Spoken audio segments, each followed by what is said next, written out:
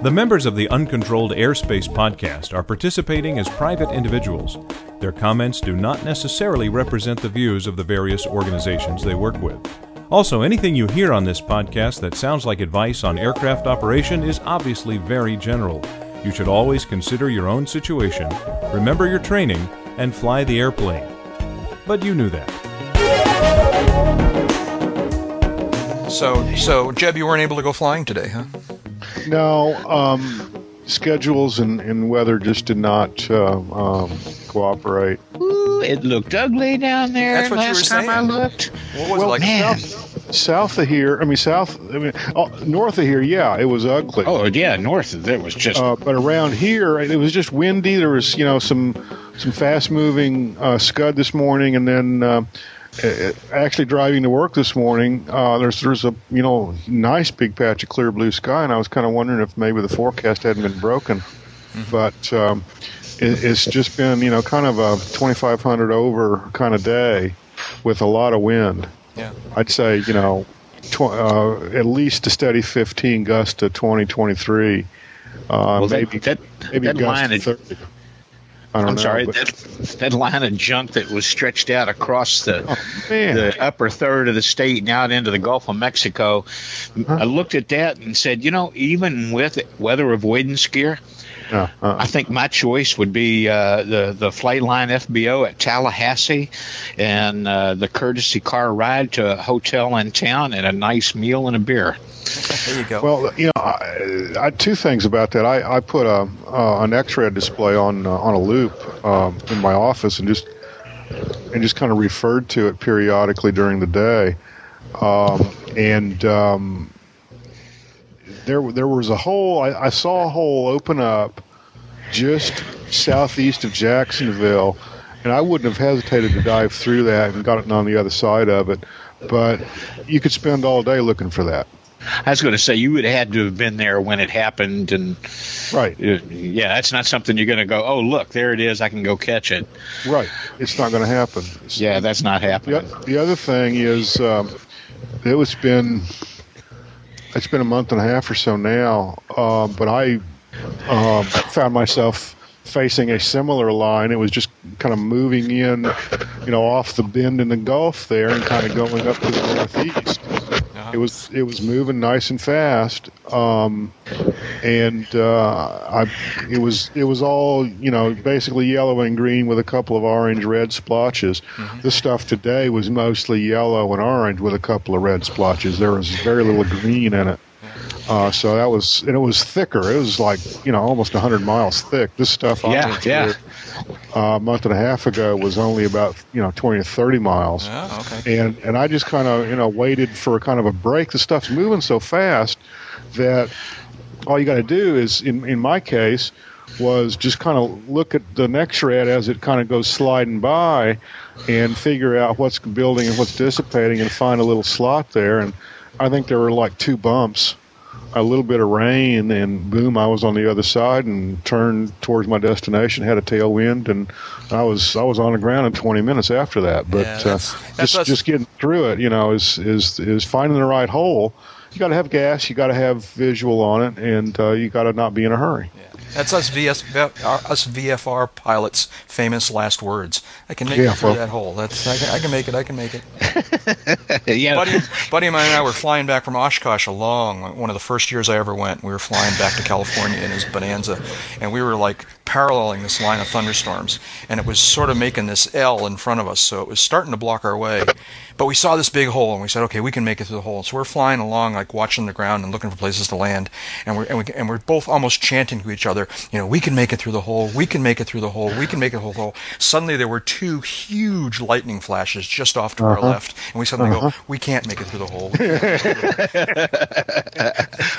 We ended up landing at a cool little crop duster strip with a nasty airport cat and a really charming old curmudgeonly lady who called the truck and gave us gas. Yeah, it was worth Dave, it. You probably remember that Oshkosh year. I think it was either 02 or 03, where David, my airline pilot buddy, and I came out. On the get back, we flew, where did we fly? We flew Oshkosh to Albany direct, which not coincidentally took us into Canada. But we're droning along, and there's another line of trash and stuff moving through there.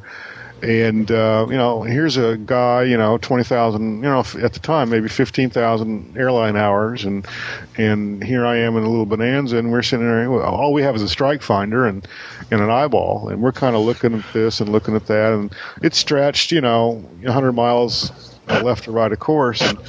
And so we kind of found a little path, and we go aiming for it and slow down a little bit. And we get right up to it, and he says, "Oh boy, we're going to get hammered." I'm like, "Dude, you should have told me that 20 miles back." And we got through it. It wasn't any big deal actually in the final analysis. But I was like, tell me this 20 miles ago. Don't tell me now. What's the problem here? Well, before we get much further along here, I better make this official. So I'm going to say, welcome, folks, to episode number 71 of Uncontrolled Airspace, the General Aviation Podcast. Officially uncontrolled. We're recording this podcast on, I think it's Friday evening, March 7th, 2008. And jives. And so continuing. Just 10 days away from St. Patrick's. That's right. That's right. Because any excuse to drink something, right? Yeah. Well, there you go. That's a good excuse right now. Yeah, there you go. Oh, there you go. Okay. I'll join you in that. While they're taking a drink, let me say hello to my friends that are here in the virtual hangar with me this evening. First of all, Dave Higdon is out there. Dave is an aviation photographer, a senior editor for Kit Planes magazine, and the U.S. editor for London's World Aircraft Sales magazine, and he's joining us from Wichita, Kansas. How you doing, David? You finished with your drink? Doing okay. Yeah, I swallowed that slug. And good evening, Jack, Jeb, all our listeners. Nice of you to download us today. Yeah. So what's going on out there these days? Anything interesting? Have you been flying? Not enough. Not enough. Not hardly enough. Yeah. Yep. So, but is it still getting to be spring? When we talked a week ago, you were crowing about how it was getting to be spring out there. Oh yeah, but you know what happens when you got too much crow around, you wind up eating a little bit of it. It's supposed to go down to 14 tonight. Yeah. So, and we had snow pass through the area today. Didn't get anything here to notice. It was more like snow virga. It was snowing up there, but it wasn't reaching the ground for some reason. Well, apparently it's going to make it to the ground here in Boston. The forecast for sometime in the next 24 hours is for us to get between 3 and 4 inches of rain. All right. Well, the skies are going to open up, and it's going to be brutal. And my mother in the Ohio River Valley in southern Indiana, I talked to her this morning, and they were talking 6 to 8 or 8 to 10, depending on the forecast you listen to. And she said it was coming down pretty good then. Rain or snow? Snow. Oh yeah, I'm talking 3 to 4 inches of rain. Oh, that's because you're not getting 8 to 10 inches of snow. Yeah, but 3 to 4 inches of rain turns into like 3 feet of snow. So, anyways. There'll be water running in the streets if it does it in a short enough period of time. Yeah, it's going to be something. Also here in the hangar this evening is Jeb Burnside. Jeb is an aviation journalist currently serving as editor-in-chief of Aviation Safety magazine, and he's talking to us from not so much like paradise today, anyways, Sarasota, Florida. Yeah, if you don't like the weather down here, just wait a little while. It will change. It will be nice again soon. And good evening, Jack and Dave, and obviously to all of our listeners. It's great to be here again. I hope the winter weather is moderating for everyone, no matter where they are.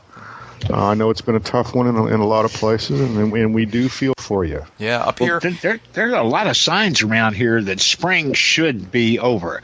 We've had spring should robins be and robins should and be started. Winter and ground birds. We've got birds out our ears back here in the last week or 10 days, and the neighborhood owls moved back into the park for the summer, and a couple of hawks look like they're getting ready to nest and mate in the park next to the house. So, by all wildlife indications, it should bloody well be warmer than this.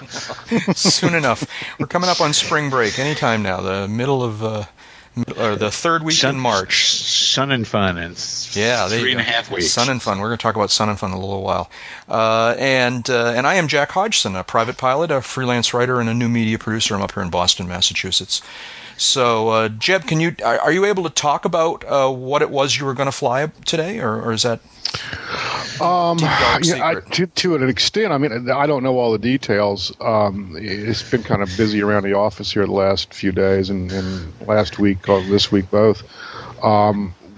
We have a headset evaluation project in the mill for aviation consumer. And the idea was to get some people, myself included, airborne with different brands and models of headsets and do kind of a focus group in the airplane, pass them around and do various things. I don't know what the specific plan was, but I know we needed to go up to Lakeland for it, which is, 20-minute hop maybe. So that's really all I know. And Lakeland weather and the Sarasota area weather is pretty much the same. Just it would have been a very unpleasant time to try to do all this. It could have been done, but wiser heads prevailed, and we'll try to knock it out next week. Yeah. Okay. What's going on out here? An amazing video, a really bizarre, amazing video appeared on the internet the last couple of days, and it was so amazing that even outside of the aviation world it was getting a lot of play. This is this airliner, what was it, an Airbus that was trying to land someplace in Germany? I believe it was a 320. And it was trying to land in a pretty extreme crosswind. And it's funny, we were talking about this just the other day, or just the last episode, about the whole, kind of how do you do a crosswind landing. I was watching this guy do it the way I try to avoid doing it. I mean, so he came in, he was at a serious crab angle. I mean, it was like a serious crab angle.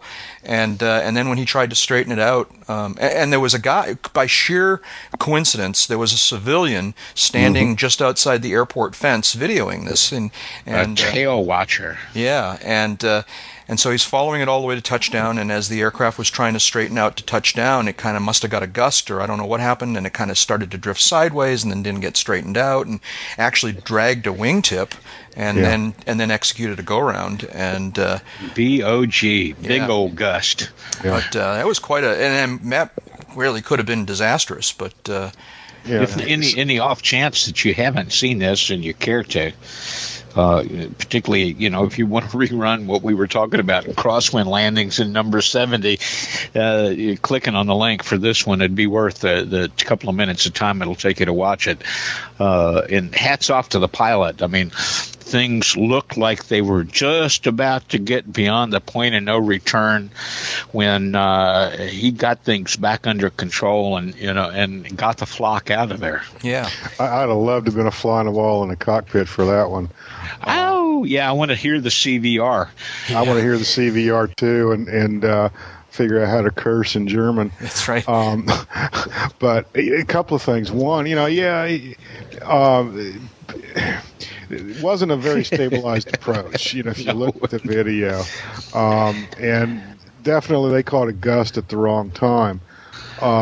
Someone asked, on another list, asked, well, why didn't they try another runway?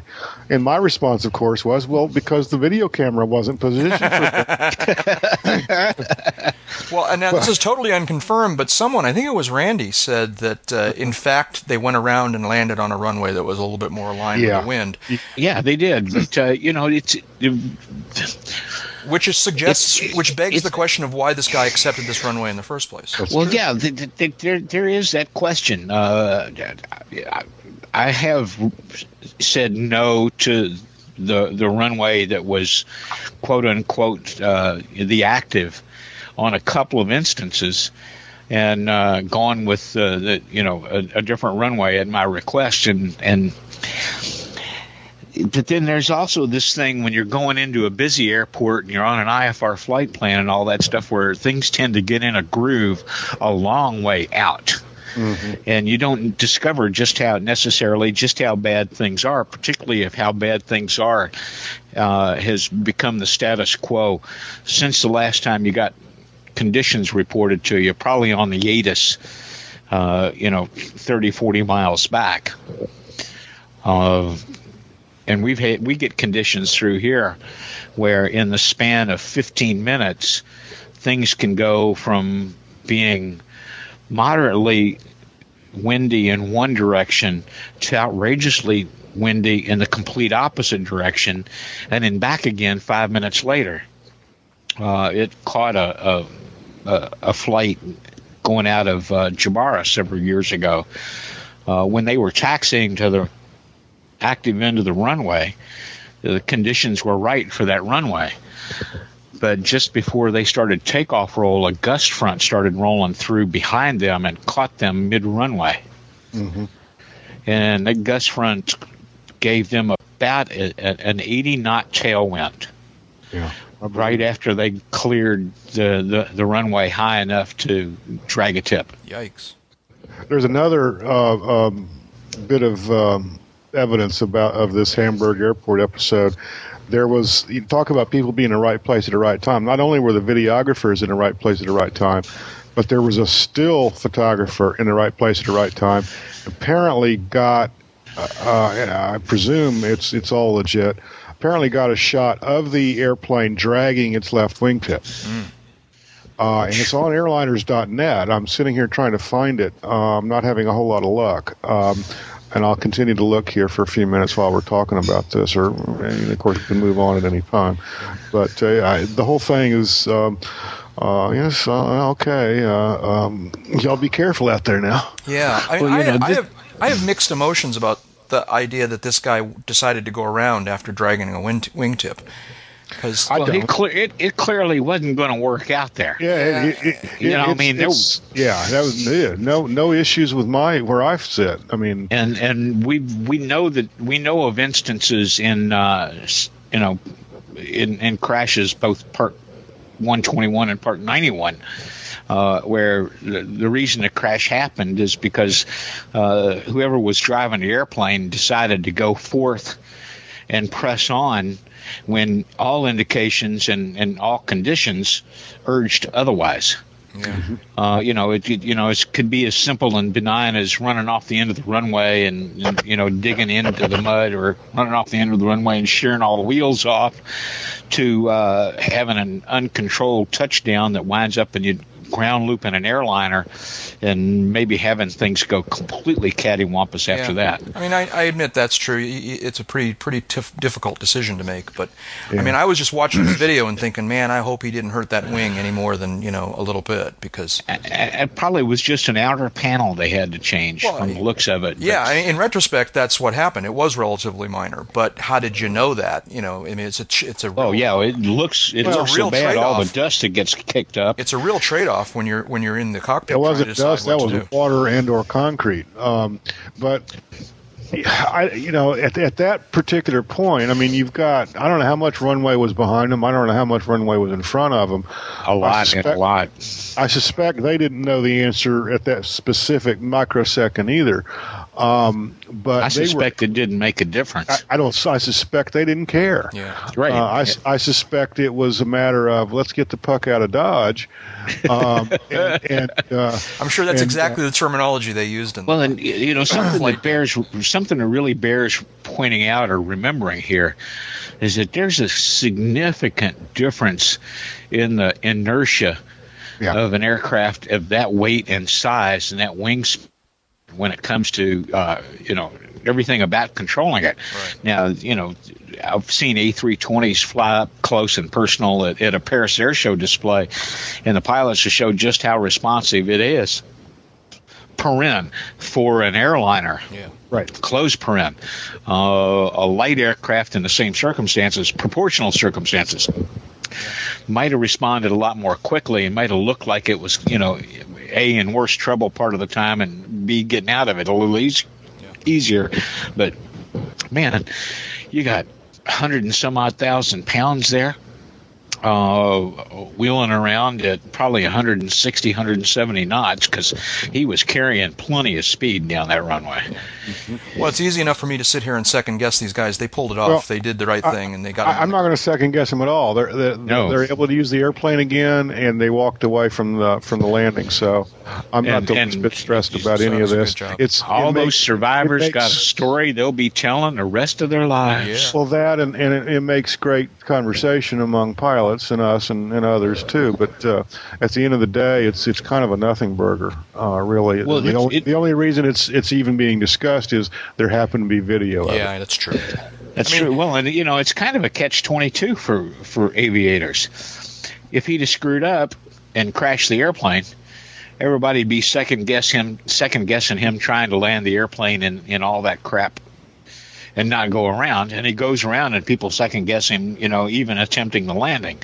And from my seat, sitting here, imagining myself in the same place, it's like, you don't know some of this stuff till you get there. Yeah. Yep. So let's see now. A bit of news from Jeb, from one of your favorite pieces of airspace in America.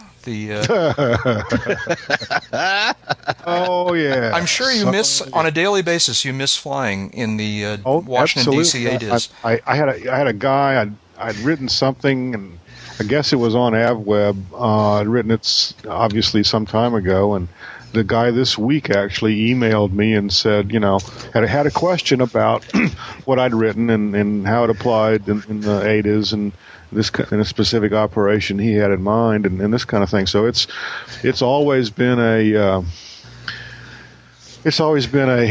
a fond spot in my heart.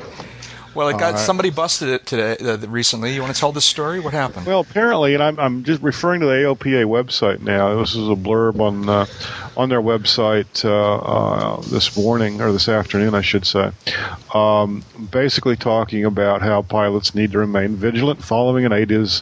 It's a reminder that pilots need to be vigilant when in the ADIZ or entering the ADIZ or even flying around the ADIZ, and they're doing so in the aftermath of yet another inadvertent ADIZ bust. And according to AOPA, the most recent incident occurred when the pilot of a Beechcraft King Air allegedly canceled IFR at 14,500 feet. Most likely the pilot was thinking he was above Class B airspace and clear of restricted airspace. The problem is the ADIZ extends to 18,000 feet. Well, yeah, but there's nothing that says you can't cancel IFR within the ADIZ. You can enter the ADIZ IFR, cancel IFR, and proceed to your destination VFR, because the ADIZ flight plan mechanism is basically just an IFR flight plan, but with a VFR notation in the remarks block. In this case, there's got to be more to it if there's an alleged violation here, like squawking 1200. He's definitely above the Class Bravo. The Class Bravo in D.C., as I recall, is up to 10,000. And at 14.5, not only are you above it, but normally anywhere else in the world you'd be VFR, but of course not in the ADIZ. The other stupid thing about this is why squawking VFR is such a felony. And I put the word felony in quotes.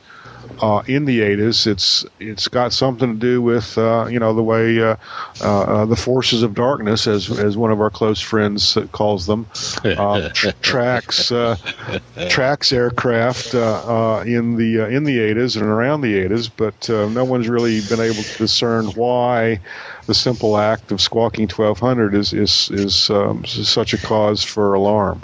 Literally, it really seems to me is much ado about. Shouldn't be anything. Maybe a letter to the guy saying, by the way, you're supposed to have kept that code. Yeah. 1200's not acceptable in the ADIZ. Remember that in the next time. Don't do it again. We'd hate to send F-16s out. But isn't it likely that when he canceled VFR, he was instructed to squawk VFR? Well, generally, yeah, that's the case. If you're squawking, if you're canceling IFR and being told, just get out of my face, get off my frequency, that would indeed be the case. But we have a newcomer in the hangar. A little commotion here, yeah. Someone's at the door, but. It'd be interesting to hear the tapes on this one. Let's put it that way. Yeah. Oh, yeah. Man, oh, man, oh, man. Is there any other airspace in America? Trying to keep the evening light. Wait, I'm sorry. Where was the little dog? Was that in Florida or Kansas? Yeah, that was in Florida. That's in Florida. That was in Florida. Okay. Yeah, if it had been the Kansas dog, it would have been the voice sounds like it's about 95 pounds on the Kansas dog. Uh-huh. Yeah, right. Okay. It's only a 55-pound dog, but it sounds like 85. So, are there any other pieces of airspace in in the United States that are as strict as the DC-8 is? On a regular basis, no. Now there's an ADIZ around the continental United States, but the way it's treated and the procedures are completely different. Right. Completely different. Yeah. Now there are, of course, various standing TFRs. There is the TFR over Disney World, for example. There are TFRs over various sporting events and stadiums around the country. And if you pull up various maps from time to time that the FAA and other sources have that plot TFRs, you'll be able to see these with fairly good clarity and good accuracy. But again, it's the moving, or not the moving ones, although the moving ones are a pain in the butt too. It's the temporaries, putting the T in TFR, the temporary TFRs that pop up from time to time that are done by NOTAM. Sometimes they're done, contemporaneously at the same time the NOTAM is issued. There's one now for Monday night, and basically like 11 o'clock or something like that Monday night through 3 a.m. or something Tuesday morning for the shuttle launch facility on the other coast of Florida. Okay. Yes, 40-mile radius, I believe it is, or maybe diameter. I don't remember. But so you go up to 61 miles. It goes up to probably infinity. Or higher than you can climb, anyway. And I don't know. He was telling us hang gliding stories, man. I don't know. It's so. Yeah, well, hang glider probably get away with it in that airspace, but you're not going to get much lift. No. Well, unless you get in exactly the right spot. Yeah, that's right. Yeah, we know about these TFRs. We have our beloved prohibited area / TFR over Kennebunkport, Maine. Up there of course, up in New England, which is it's a very modest little prohibited area normally, but then when the current President Bush visits his dad. It blossoms out to be a 30 nautical mile radius. There was one like that over Little Rock for a long time. Yeah. A friend of mine who happens to have worked once for the worked for the Friendly Aviation Administration. He has a different definition for the acronym TFR. Totally foolish restrictions. It's going to get worse before it gets better.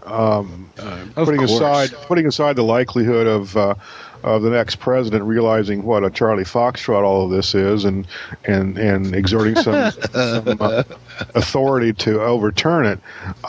During the campaign season, there's going to be TFRs popping up like summer thunderstorms. Oh man, I think it should be an in-cockpit sensor. Yeah. And they should make it, the FAA should include it in the ADS-B uplink services that they're going to have to offer us to get us to swallow anything approaching a revised NPRM. Make that TFR uploads part of the Mode S link, and that way as we're flying along and a new one pops up, we'll actually be able to see it before we get busted. Yeah. We're going to talk about ADS-B in a second here, but oh, really? We're going to move on here. Let's see now. Very I'm sad. So surprised. All kidding aside, I didn't realize this video existed until you guys called my attention to it. We talked last week on the podcast about the RV and Velocity collision that took place in Titusville, Florida, and turns out.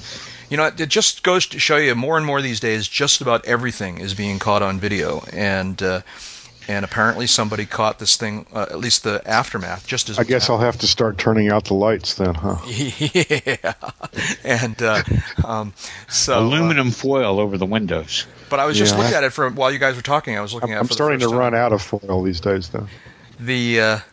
Someone was over sort of behind the line where aircraft were parked, and he got a shot of the sort of hidden by the line of airplanes. He saw the Velocity tumbling and then catching fire and then moving. Yeah, you can see some of the tumble and a whole lot of the fire and aftermath. And then he ran out around the line of airplanes and got a shot from a distance. None of this is very close, but from a distance he saw the apparently what is the RV on fire as well. A lot of fire in this incident, I guess. A lot of fire, and that's curious. I don't know how surprising it is, but it does strike me as a little curious. I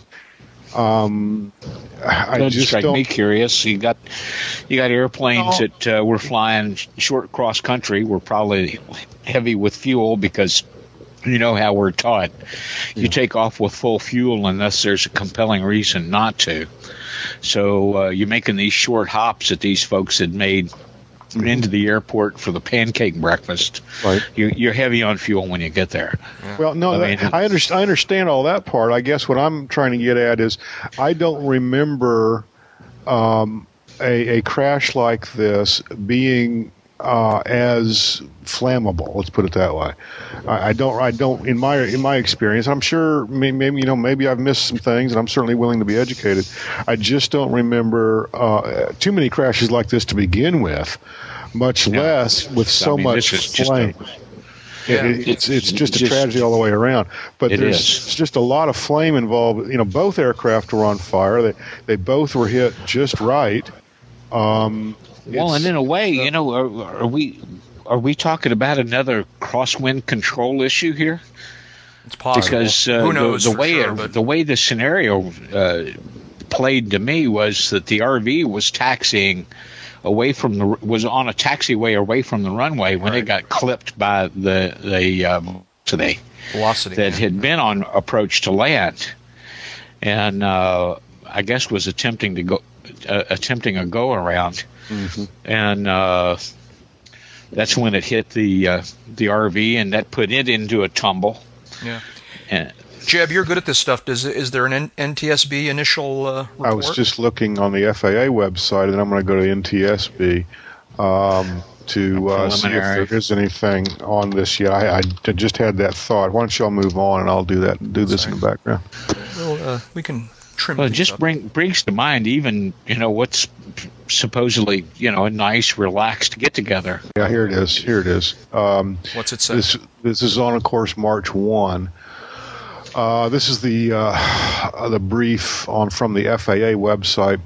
November 128 Romeo Victor, an experimental RV-8 aircraft, while taxiing, was struck by another aircraft, November 244 Charlie Uniform, an experimental Velocity aircraft that was attempting to land. Two persons on board November 128 Romeo Victor were fatally injured. There were two persons on board November 244 Charlie Uniform, and one was fatally injured and one was seriously injured. Weather observed at Titusville at the time, wind 010 at 7 miles, visibility 15,000 scattered, temperature 18, dew point missing, altimeter 3032. Let me go to the NTSB website. That's all they have there. They don't mention the runway in use, for example, to 5 knots of wind. I'm sorry, I'll take that. No, that's nothing. That's not. It made me wonder because I'm not clear where the RV-8 was when it was taxiing. Was it taxiing on the active, as in it had landed and was taxiing to the turnoff? Uh-huh. Well, here's that's what's been hard to discern. Yeah, here's the NTSB report, which is up. The preliminary is anyway. According to witnesses, the witnesses stated that a flight of 4 RV-8s landed in formation. Following uneventful landings, the 4 RV-8s were exiting the runway at intersection Bravo. The lead RV-8, November 128 Romeo Victor, which is the accident aircraft, had entered the intersection and was midway between runway 15 and the parallel taxiway. Okay. When it was struck from the left side by the Velocity. Witnesses stated the Velocity had landed on runway 15 following the flight of 4 RV-8s and departed the runway on the left side, entering a grassy area separating the runway and taxiway. The Velocity continued in the grass, and witnesses stated that they observed the Velocity collide with the RV-8 on a left bank and with full engine power. both airplanes exploded into a fireball. Yeah. That's really complicated. Yeah. The on-scene examination of the RV-8 found it in a grassy area adjacent to intersection Bravo. The wreckage was on a heading of 280 degrees. The fuselage, You don't want to know about the rest of it. Yeah. They don't mention here. Let's see. Well, they're talking about.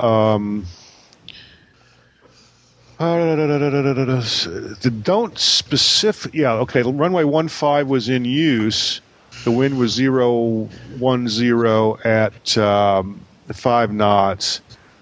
That's a little bit of a cross from the left. Yeah, but not much. Not much, and that's very gentle. Something went haywire there for the guy to run off the runway through the grass. And I wonder if he had a wheel steering failure of some sort. I wonder if something. I was wondering if a brake was stuck or something. Or an uncommanded rudder hard over or something like that. Something that caused him to veer off the pavement. And something didn't function correctly there, and that's interesting. Tragic, but it's hearing the preliminary. That's why I try never to rush to judgment. I try to, I can formulate scenarios in my head without saying, "Oh, that's probably what happened." But I was having a hard time understanding the descriptions I'd heard.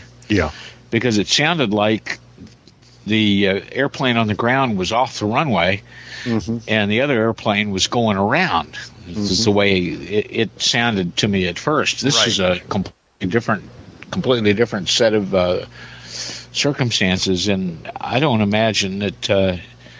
I imagine it was a big surprise to the Velocity pilot as well. Could be. Well, it's. Although if he was at full power, he was trying to get out of there. He was trying to go around. He was like, I don't know, several feet past being able to do that. It sounds like he was. The situation already started unfolding by that point, but. Early reports, we didn't know if the Velocity landed on top of the RV on the numbers when they were both trying to land. If the RV was trying to take off, and no one really knew what the deal was. And this is unfortunate, but it does indeed clear up several questions. Yeah. Well, more as we know about this one. It's it's very sad. Our sympathies to the families. Absolutely. Yeah. And the whole Spruce Creek community, I understand, was just really, really hit hard by this one because the RV-8 had departed Spruce Creek. Yeah. And there's two former airline pilots who were well known and I think were year-round residents at Spruce Creek as opposed to snowbirds. And it's very nice sad. Community. Yeah, very sad. But okay, well, moving on. Be careful out there, folks. Yeah, gosh, yeah. So I really hate it when Jeb is right. It's just. So he's right about something. I don't know. Right about? I don't know. Maybe he's not right. All I know is that for weeks, months now, when we've been talking about ADS-B. Dave with some authority and me just kind of talking off the top of my head are sort of, liking what we're seeing here. And Jeb just keeps sitting back going, I don't know. It's just these guys can't pull it off, And so now some new report has come out. What's going on? Well, with that kind of an intro, I think I'm just going to sit back and let you guys talk about it. Well, I got nothing else to say. Hang on, my bride Andy is just dropping off my dish of crow. Hey, Andy. How you doing? So it goes like this, and I still stand by what I think is the potential of this whole idea. Yeah. The devil was in the details, and the details weren't there. There was bone, but no meat. Right. We did talk about how the real benefits, and we've talked about this before, how the real benefits of ADS-B are in the cockpit equipped to get ADS-B in, and with the piggybacking of the services that can be piggybacked on ADS-B. And as the details went, the FAA proposed only ADS-B out to their benefit. gives them something to look at, but it doesn't equip us. They tried to. They wanted to set a standard for equipment for which no standard exists, for which no equipment exists yet, which sounds a little bit like some of the replay of the MLS effort 25 years ago. Oh my God. So the panning has been pretty broad and pretty broad brush. It's uncanny how different groups that don't normally agree on a lot are agreeing on this and on complementary bases. Right. So something's changed in the last week. What's changed? What's changed is that the folks who were able to analyze bit by bit all the details of the entire NPRM and then weigh that against what was required and what it was going to cost and what it was going to provide, said, this is coming up short. What happened is we got the deadline for the response to the NPRM, and quite a number of the alphabet organizations that you'd expect to respond to an NPRM like this held their responses until the deadline day and then filed them and then basically announced what their filing said to give it a little extra horsepower in the mind and eyes of the flying public. You got everything from Craft Electronics Association calling it ADS-B on steroids and suggesting that the FAA try something new that's revolutionary. I mean, not revolutionary like this, but evolutionary. Other organizations like AOPA said there wasn't enough benefit for the pilots, that there was no way, that there needs to be some incentives operationally and cost-wise. NBAA had its own points. They weren't all that kind. Target things were items like you got to have ADS-B out, but we also want you to keep your transponder, your Mode C transponder, as a backup. Well, if they're going to keep that as a backup, then they must be keeping radar in a lot of places because you got to have radar for a transponder in Mode C to mean anything, and there's not any real cost reduction in that area for the FAA. Now we're maintaining two systems. No particular, only WAAS is approved as a primary navigation system right now, and very few units are available. There's not a wide variety of WAAS units available yet that are IFR certified. They're expensive. There's a certain amount of questions about the communications requirements that are going to come downstream later, also undefined. We can go on and on about this. To reiterate, I still think that if they paid attention to what the benefits of the full package were, things that they experimented with up in Alaska and in the Ohio River Valley with the UPS tests of ADS-B, Capstone, and in the Ohio River Valley project, that there'd be something there for the GA pilot to get on board for. But this idea that you got to own and maintain two surveillance systems, this is supposed to be good enough to handle all of this with more accuracy and lower costs. Why don't they trust this enough to let it be standalone the way transponders are now? We don't have a backup for transponders, and the system goes on. So, there's going to be a lot more said about this. I hope it doesn't turn into one of these long, drawn-out affairs where the NTSB comes up with another NPRM that is not well thought out and not well justified. But the length, width, and depth of the opposition here was really surprising.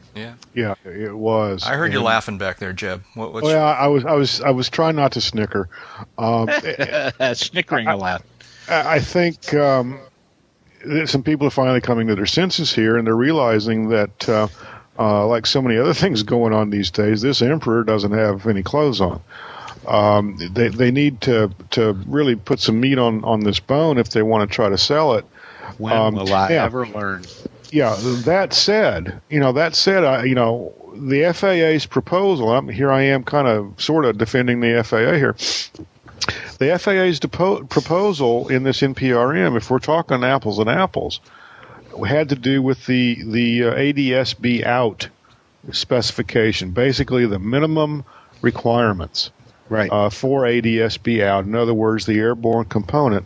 And it wasn't really an NPRM that specified how the equipment was going to be used, the operating rules under which it would be used, these kinds of things. It was just basically, the ADS-B has to transmit this signal, and the signal has to contain this information. That's all that they were trying to get to.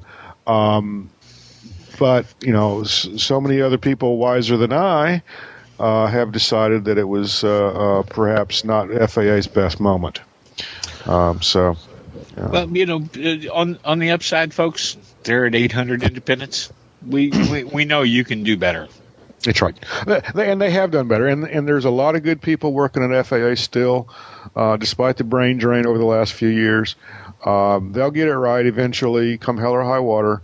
All we have to do is keep holding their feet to the fire. And that's why we're here.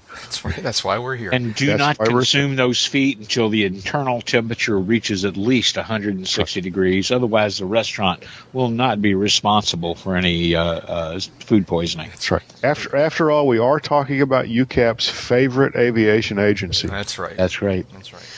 We love you guys. So, for years, we've been going to all the big national air shows, and at many of them we get to see a lot of cool military aircraft. We've seen Raptors and C-7s or C-17s and C-5s and you name it. We've seen some cool airplanes.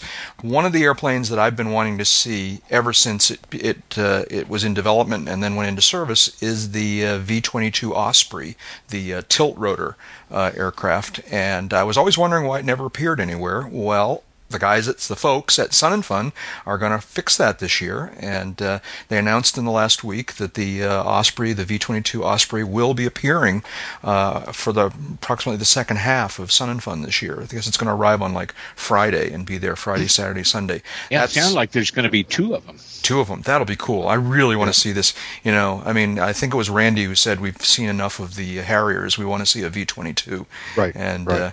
Well, the reason, of course, you haven't seen one until now is that because until now have not been ready for prime time. Yeah. They're operational now. Just ready for combat, but not. Well, they're finally operational. They're combat operational. If you believe what the government tells you, shall we say? That's one of the reasons they're going to finally be at Sun 'n Fun this year. I would presume if they're going to be at Sun 'n Fun, they'll probably be at Oshkosh also. But things had a checkered enough history that I kind of want to be 3 or 4 links away from its rotors. No, that would put you in Plant City. That's right. That's true. I'll go for a ride, man. Give me a chance, and I'll go for a ride. I'll hold the keys to the website while you're doing it. Okay, because I think it's a cool airplane. They had a mock-up at Oshkosh last summer. They had a mock-up of the civilian version that they're working on. Right, the 609, the Bell 609, and the civilian version, as I understand it, is smaller than the military version, and that was pretty impressive. So it's a corporate aircraft, right? So I'm looking forward to that. I'm looking for all kinds of Sun 'n Fun. Just while we're talking about Sun 'n Fun, I want to remind people that that Uncontrolled Airspace is going to be at Sun 'n Fun again this year. We will be recording 2 episodes while we're down there. We're going to be doing the first of 2 on day 1, which is Tuesday. We'll be recording the episode right after the Daily Air Show.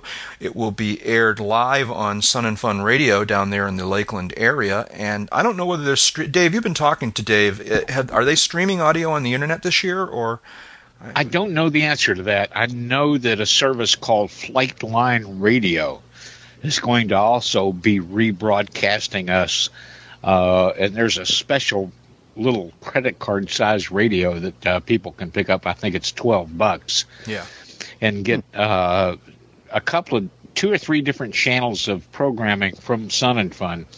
And we'll be on one of those live both the opening day, evening after the air show, and 10 a.m. The morning of closing day. Closing day, yeah, that'll be the second episode that we do while that we're down there. That would be the second one. We're going to be doing it from the new Sun and Fun radio studios there, sort of towards the rear of the exhibits area. Check your Sun and Fun map when you get into the area to find your specific. It's on Clubhouse Row. Oh, you have real information now. That's good. And actual data. That's right. And hopefully we're going to be out on some sort of porch or somehow accessible to the outside so that folks can stop on by and say hi to us. Vegetable stand where you pick up the tomatoes. I was going to say, fruit is just a couple of feet away. Yeah. So. The dancing bear gets the stuff thrown at him. And, I was talking to Pilot Will a couple of days ago, and he and Jason Miller from the Finer Points podcast are going to be in at Sun and Fun for the first half of the week. I invited him to come on by and say hi and probably pick up a microphone for a few minutes and join us on the first edition that we're doing while we're down there. And we would love to have, we're going to get some of our special friends from the aviation community to come on the podcast as well. We'll kind of figure that out as we get down there and figure out who's in town and who's available. But and which of them are special? That's right. And so it looks who to be. Will, actually, it comes down to who will be seen with us. Being heard with us is easy. Being seen with us. Who will allow a recording to be entered in as evidence that they actually associate with us? That's in photographs. So in photographs, yeah. So we're going to be doing that at Sun and Fun. If you're at the air show, make sure you stop by on Monday or Sunday or both and say hello. And we're going to make a special. I am going to make a special effort and make sure that we get these episodes posted on the internet as quickly as possible, probably within 12 hours of recording them. But there'll be lots of different ways. Yeah, well, we're going to make sure we. I'll buy the beer for that. Yeah. Okay. Well, all right. I'll hold you to that.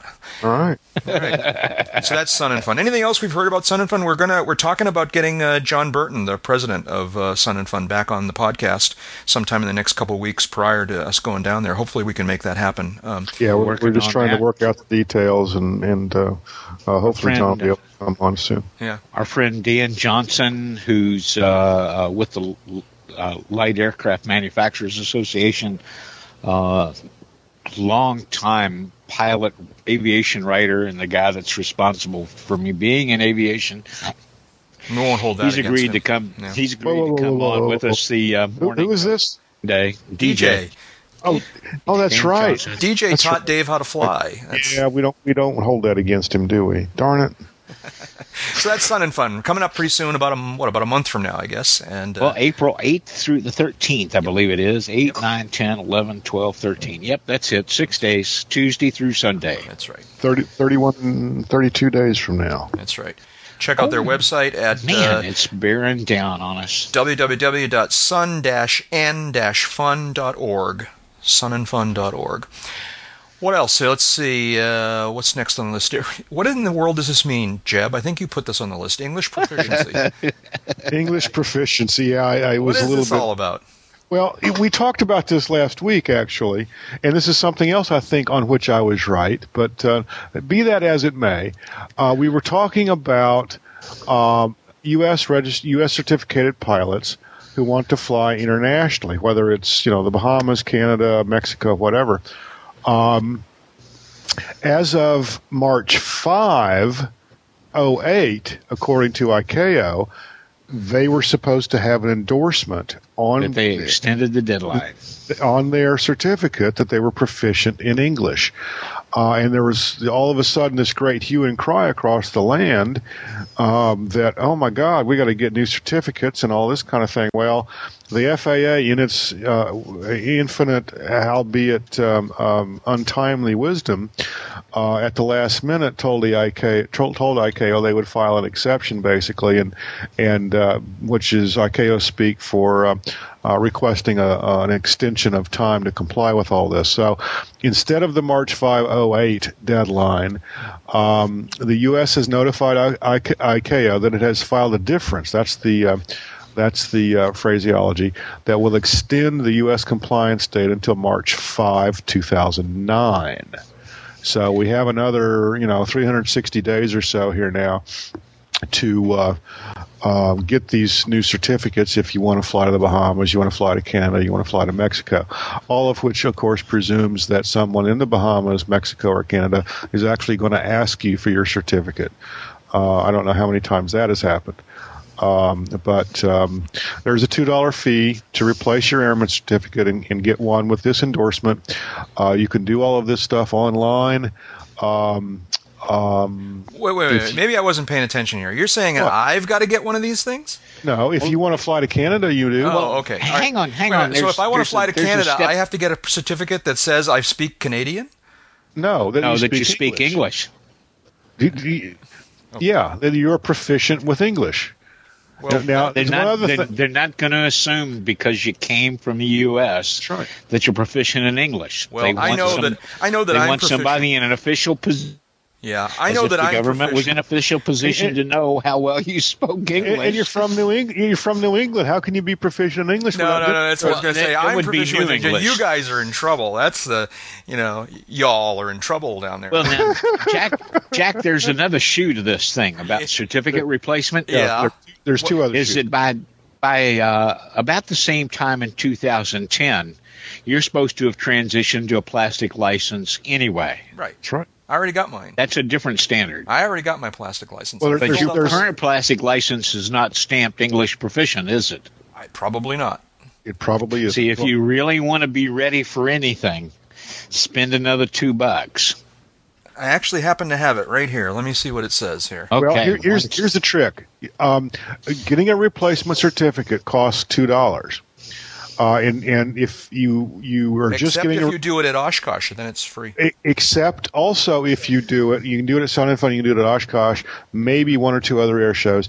You can get it for free also if you don't want your Social Security number to be your airman certificate number. Mm-hmm. That's right. If you want them to generate a random certificate number for you, they will do it.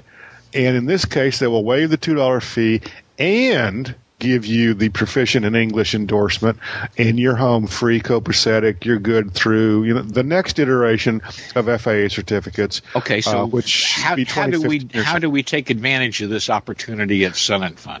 We will. I say probably at Sun and Fun. They have a big FAA presence at Sun and Fun also. Right. And we'll have to report on that as it happens, I'm afraid. I don't say know that would be worth getting in line for while I was at Lakeland. It would be. It'd be too easy, actually. But we'll also put. I would chip in $5 just to not have to wait.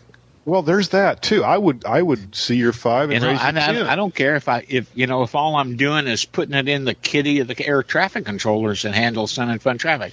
They used to have the controllers that came down there used to throw this kick-ass cookout the night before the show actually started. Really?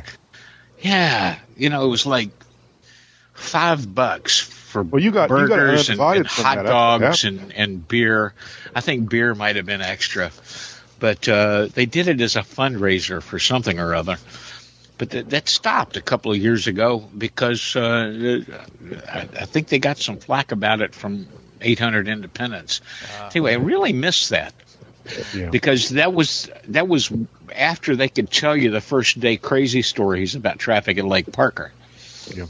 Yeah, we'll have a note. We'll have a link. Excuse me, not a note. We'll have a link to this, the FAA web page that discusses all of this on our website associated with the show notes. So it'll be easy to find.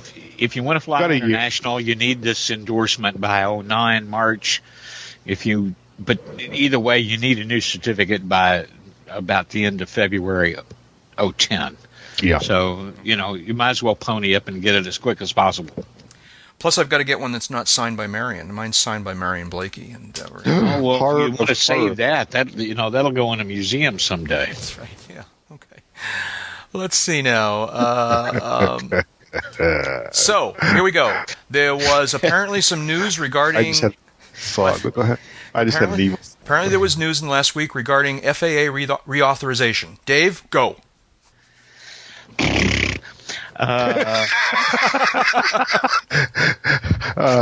Put the mixture forward. Right. Sorry, full rich. Well, what happened? So somebody wrote a letter. You know how? Let's see how to put this. You know how rare an eclipse of the sun is. Yeah. Okay. I mean, they come along in great rarity, particularly great rarity over land where anybody can see them. Well, this past week, I believe it was 35 different associations sent a letter to the 110th Congress. That's the one that's in its second and last session right now, asking them to please pass a comprehensive, I'm quoting here, long-term reauthorization of the Federal Aviation Administration. Further, we wish to express our collective hope that passing a bill in a timely fashion will be a priority for the U.S. Senate in this second session of the 110th Congress. And please do it before John McCain becomes president. The list of organizations here just blew me away. It's a bizarre list. It's actually who was not there? Well, here's my favorite one. The AOPA is not there. EAA is not there. But the Portland Cement Association is here.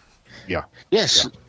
Professional Aviation Maintenance Association, Professional Airway System Specialists, Transportation Trades Department, AFL-CIO, the United States Chamber of Commerce, the Airline Pilots Association, Airports Council International North America, American Association of State Highway and Transportation Officials, National Association of State Aviation Officials, General Aviation Manufacturers Association, This sounds like National Business Aviation Association. Good Jeb. God in heaven. I mean, who else do you need? You need the AOPA and EAA, and that's it. Go ahead, Jeb. This sounds like something that came straight out of the House Transportation Infrastructure Committee. Given the players that are involved here, it sounds like something that some mid-level staffer ginned up, threw all the logos in, made the phone calls, put it on a copier, zapped it out. Yeah, it's great. It puts pressure on the Senate side nominally, and great. It's doesn't really involve user fees, et cetera. But some of the players in here are clearly, aviation players. Some of these players are just out to make a buck.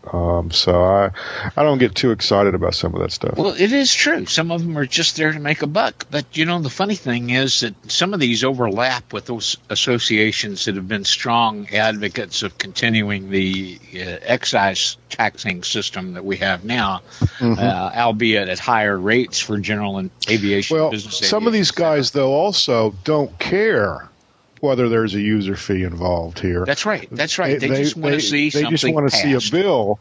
And, I'd like to see a bill, but I don't necessarily want to see a bill in favor of user fees. So there's a happy hunting ground or happy middle ground here, maybe a hunting ground also. I haven't seen anybody on this list that's been an advocate of user fees. That's one of the things that struck me. It's missing the usual suspects who advocate for user fees. It's a glass half full or half empty situation. Have all of these groups also come out forcefully in opposition to user fees? Quite a large number of them have. Okay. All right. Aerospace Industry Association. But when you get down to Airline Pilots Association, when you get down to Portland Cement Association and there's a Florida aviation group in there also. I really don't think those people care a whole lot about whether user fees exist or not. They just want to make sure that there's an AIP program, that runway money flows, and that they get some. No question. All I'm saying is, fair weather friends. Yeah. Well, you guys need to, as long as they're fair weather with what's the dominant position of the associations that have taken a position.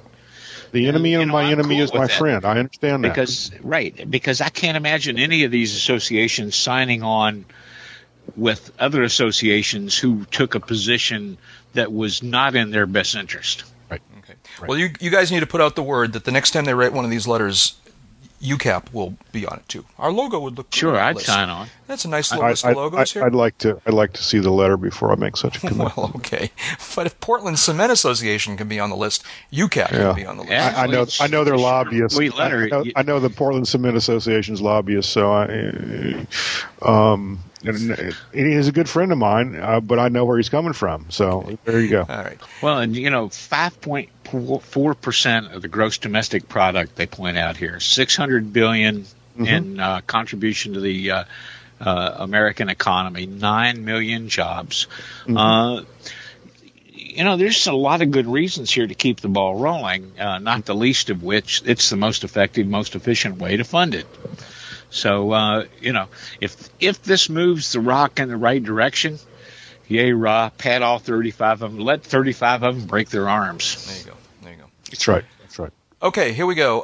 This is the anti-off-field landing of the week. The antithesis of an off-field landing of the week. You don't want to do this. This has been this guy. Let me look at this on my screen here. Yeah. So here's the situation. A guy is, it's just such an improbable story. Apparently, this guy is flying his son in the airplane, their ski-equipped airplane.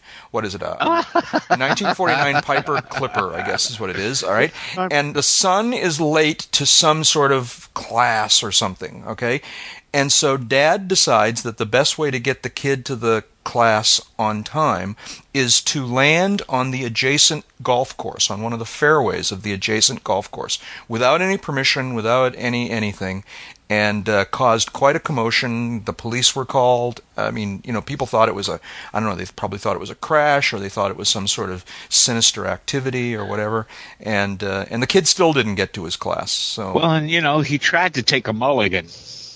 Yeah, well, this is one of those situations where later on you go, oh, wait, it was an emergency. That's it. It was an emergency. I had to land. It was precautionary. I don't know. I don't know. I have mixed emotions about this. The guy was trying to do a good thing for his grandson or his son here, and it's his son. Yeah. From the looks of the photograph on this website, this is a Chicago Tribune website, and I'm sure we'll put a link to this also. But from the looks of the photo, the whole area probably had 6-8 inches of snow. It's not like he interrupted somebody on the back nine when he landed here. The flip side of that is it does show incredibly poor judgment to just kind of pop in, land on private property without being invited to do so, and without having a bona fide emergency. I got to come down into the no harm, no foul, side of slap the guy on the wrist and let him go. Third side of the coin, after all of that is said, apparently there was no damage to the airplane. There were no injuries. The airplane was perfectly capable of doing what he did and taking off again without any problems or anything like that. So in his mind, it was probably, and you and I and all of us here at one point or another don't think anything about doing certain things in an airplane that other people, those who don't fly with regularity, would find just a fantastic concept. This gentleman felt that landing his airplane was not only safe but a reasonable thing to do, and everybody else around him was horrified. Well, he didn't even hold up. He didn't even hold up a foursome. That's right. I mean, right. Who's playing golf on a course with 6 to 8 inches of snow on it? Yeah, it was bad judgment, but at the same time, no one was hurt, no one was injured, there was no property damage. I would bet Robert Cadera would never do this again. I think no one around in that vicinity will do this again. And I got to tell you, once upon a time in a former life, when I was flying hang gliders for an exhibition team in North Carolina, one of our alternate landing sites was a pair of fairways on a golf course at the bottom of the mountain. Yeah. And all we were asked to do is to survey the 2 tees for those 2 fairways and kind of shout out a few hundred feet above touchdown that we were about to land, in the interest of not screwing up the guy's game and the parallel interest of not getting hit in the head with a golf ball. Right. No, I mean, it's a law of nature, by the way. There has to be a golf course right next to an airport. Isn't that true just about everywhere? I don't know. That's been no. It's a law of nature that there has to be a Denny's next. Yeah, well, that's La Quinta. Means next to Denny's. Because at Palo Alto, there was in fact a Palo Alto municipal golf course was right next to municipal airport, and that was one of my outs. I mean, that was one of the spot. There was a fairway that was sort of, not quite a 90-degree angle from the departure end, and I like the setup in Baraboo Dells, Wisconsin. There's a casino right next to the airport. Yeah. Well, Las Vegas, there's a casino in the airport. Do you feel lucky? I guess is right. Yeah. So okay. Depends on how you got to Las Vegas. Anyways, that's true. I don't know if this counts as the off-field landing of the week, but Mr. Kadera, it works for me. You got a better candidate? Come on down. Yeah, really. I know. Anyways, what else we got here? So. We're reaching the end of our allotted time here. Congratulations to our friends at AOPA. I think we may have talked about this. Is this actually the 50th anniversary of the organization or just the magazine? No, just the magazine. Just the magazine. And Jeb, you called attention to this cool website that they've done. What did they do? Well, what they've done in the current issue of the magazine, the March 08 issue of the magazine, is basically devoted to celebrating the 50th anniversary of the magazine and goes back in time and looks at some of the editorial content, some of the ad content that was present in that first issue. They interviewed, there was a feature article 50 years ago in the magazine about some women in Texas who had their pilot's licenses, et cetera. Well, they got energetic and enterprising, and then tracked down several of those women again for the 50th anniversary issue. That's cool. Yeah, that is cool. They compared prices of aircraft and avionics and other products and the rate of inflation since then and this kind of thing. It's all very, very interesting. It's all of a piece. Well, to AOPA's great credit, they also took that 50-year-old issue of AOPA Pilot and digitized it, cover to cover, as you would have seen it 50 years ago arriving in your mailbox. And it's available on the AOPA website. You could literally turn the pages with some software that they've got. And it's all, again, very, very cool. It shows you what aviation was like back then. Some of the names that longtime AOPA members are familiar with are still, well, let me put it another way. Some of the names that longtime AOPA members are familiar with were in that first issue, some of the people involved. Some of these radios I've flown behind. Yeah. So. I'm looking at the magazine issue right now, and this is great. It really is. One of the first article listed in the table contents is called "What About Airspace Use, Mr. Pyle?" And the subtitle is "The CAA Chief," and I believe the CAA was the predecessor to the FAA, right? That's correct. The CAA chief gives his view in an exclusive interview with AOPA Pilot. I'm just going to read you the first paragraph, all right, from this article. Who did that interview? Does it say? It doesn't. It's not clear from this first page. Okay. First paragraph. A short time ago, Civil Aeronautics Administrator James T. Pyle, AOPA number 25364, sat down with AOPA to explore informally some of the problems troubling general aviation. The discussion was tape recorded. In this exclusive interview, excerpted from the tapes, Pyle gives his views on the air traffic control situation. Now, I'm sorry, you could just use that paragraph and update the names and numbers for today. Right. 50 years ago. Think about what it took technologically to tape record like that in 1958. Right. I mean, this is before cassettes, before MP3s and iPods. All right. Well, congratulations to AOPA. This is kind of cool. I was flipping through the pages here, and some of these airplanes you still see on the ramp. There's nothing really earth-shaking or newsworthy about any of this. It's just kind of a really cool thing that they did. That here's a piece of history from 50 years ago that shows, so many neat little pictures of what aviation looked like in the United States back then. How far we've come, and as Jack correctly points out, how little certain things have changed. That's right. And cool. I got to point out the name of the original editor. It was a gentleman who was my pleasure to meet and spend a little time around in my brief time at AOPA years ago. Who was that? Max Carent. Uh-huh. Max Carent, who was a real spark plug behind taking what was a presence, an insert, if you will, in Flying Magazine and breaking it out and creating an all-new publication dedicated to and for the AOPA member. Yeah. And that became Pilot. Yep. It's a great magazine. I've always loved it. It's one of my favorites. Shout-outs. Any things you want to call attention to before we wrap this thing up? Well, I'm going to shout out something here that folks are going to hear too late for March, but it's worth keeping in mind for subsequent months because they do this every month. And no, it's not Ponca City. Oh, okay. But the second Saturday of the month, the hotel proprietors at Beaumont, Kansas, have a fly-in pancake breakfast.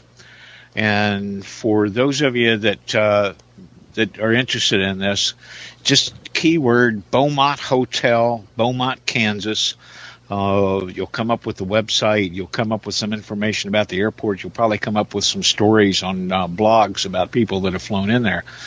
But the story of Beaumont is it was a stop on the Frisco Railroad where the Oklahoma and Kansas cattle barons drove their herds to get them loaded up for shipment east.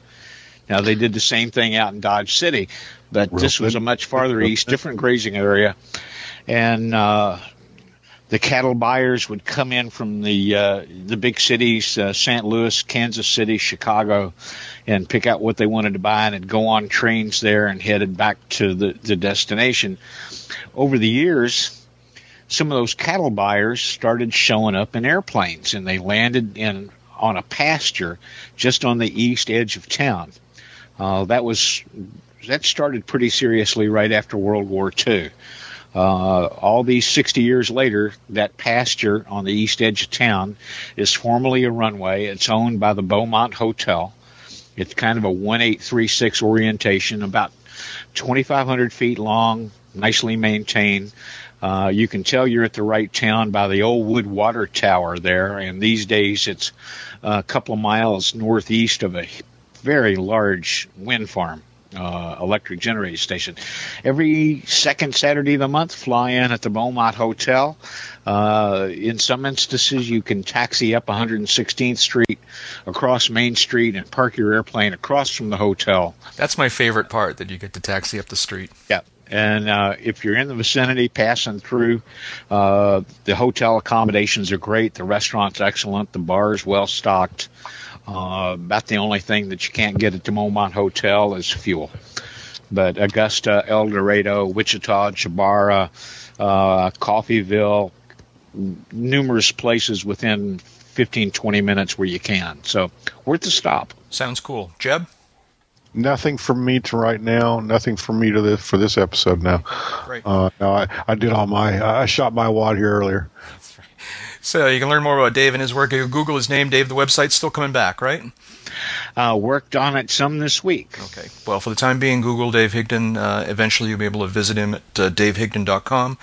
Learn more about Jeb and his work at jebburnside.com, also aviationsafetymagazine.com and avweb.com, and myself at jackhodgson.com or aroundthefield.net. And visit us all, read the blog, visit the forums, check out the Frapper map at Uncontrolled. That's really cool. I know. I've been so blown away by how a lot of people put their little color dots. Comments. So. A lot of people put their little color dots. That's at uncontrolledairspace.com.